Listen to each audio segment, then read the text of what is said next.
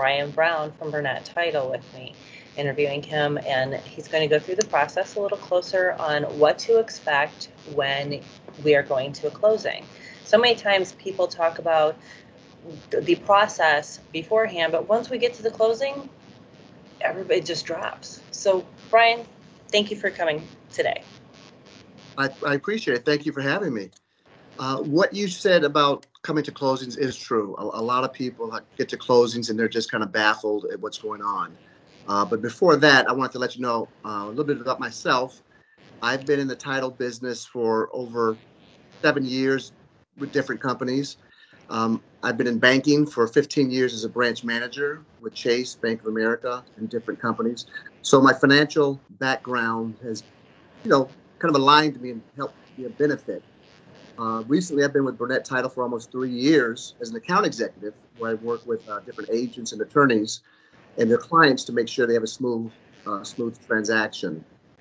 And as far as coming to a closing, some clients don't even come with the proper ID. They may come with an expired driver's license or state ID.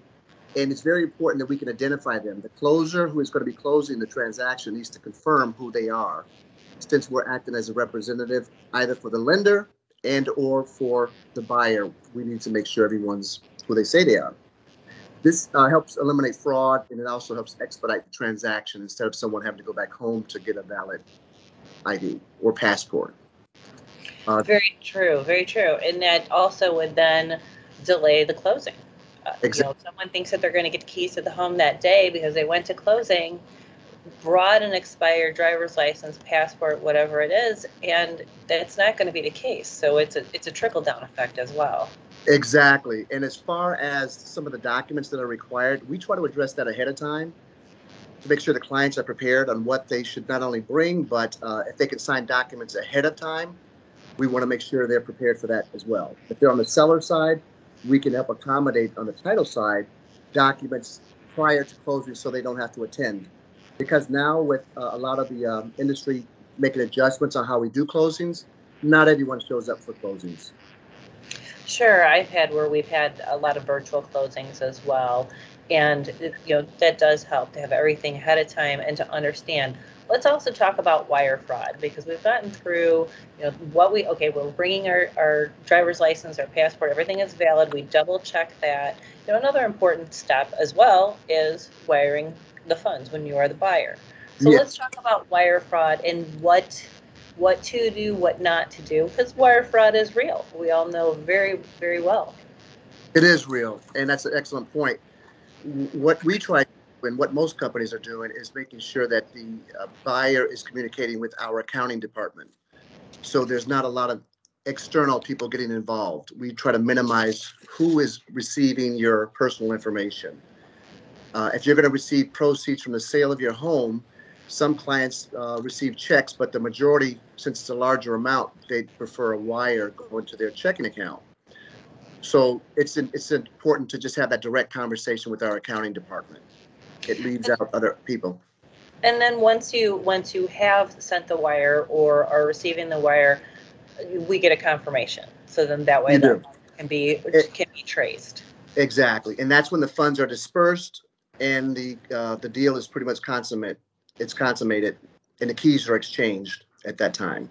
And then everybody. Well, because the lender's given us approval. If a lender, is required on the deal, they've let us know it's okay to go ahead and disperse funds. So as a title company, we'll disperse and pay everyone. And with that being said, I mean, the buyer has to get a lender's policy, and the seller has to get an owner's policy. Not everyone is aware of that. So both parties have a responsibility of getting coverage to make sure they own the property to sell it, and they'll own the property when they purchase it, so the lender will feel comfortable knowing there are no liens. Sure, then everything is, nobody's walking into something that's going to come back later on after close. Exactly, yes. Which we do hear about that. We hear, and that's why we use title companies. Yes. Also, wanted to talk about homeowners insurance. So that's something else that I think sometimes will be a surprise. We get all the way down to in the beginning, we prepare our clients. We get to close, it's a little quiet during the lending period, we're waiting for clear to close. And then sometimes I've had clients that aren't aware that you have to have homeowners insurance. You have to have that Yes. paid receipt at Yes. closing. That's another very important thing too. Exactly. Another great point. The lender has an interest in that property, have a mortgage against it, and they want to make sure if it burns down or something happens to it with an accident, that it's covered. And if you don't have insurance on it, the lender could lose out on the property too, so they have nothing. So they won't, give you access to buying the property until you provide that information.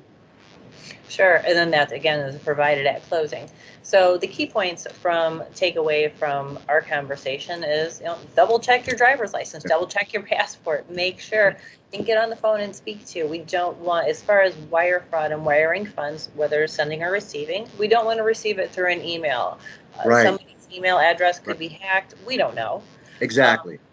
Do your due diligence and make sure that we're doing our job. Exactly. Well said. So, Brian, any questions that any of our audience has, whether it's other agents, buyers, so on and so forth, how can they get a hold of you? The easiest way is going to be Brian, BRIAN, .Brown, BROWN, at Burnet, BURNET, TITLEIL for Illinois, .com. It's the easiest way to reach me. Or if they want to call, they can call me at 773-540-8733.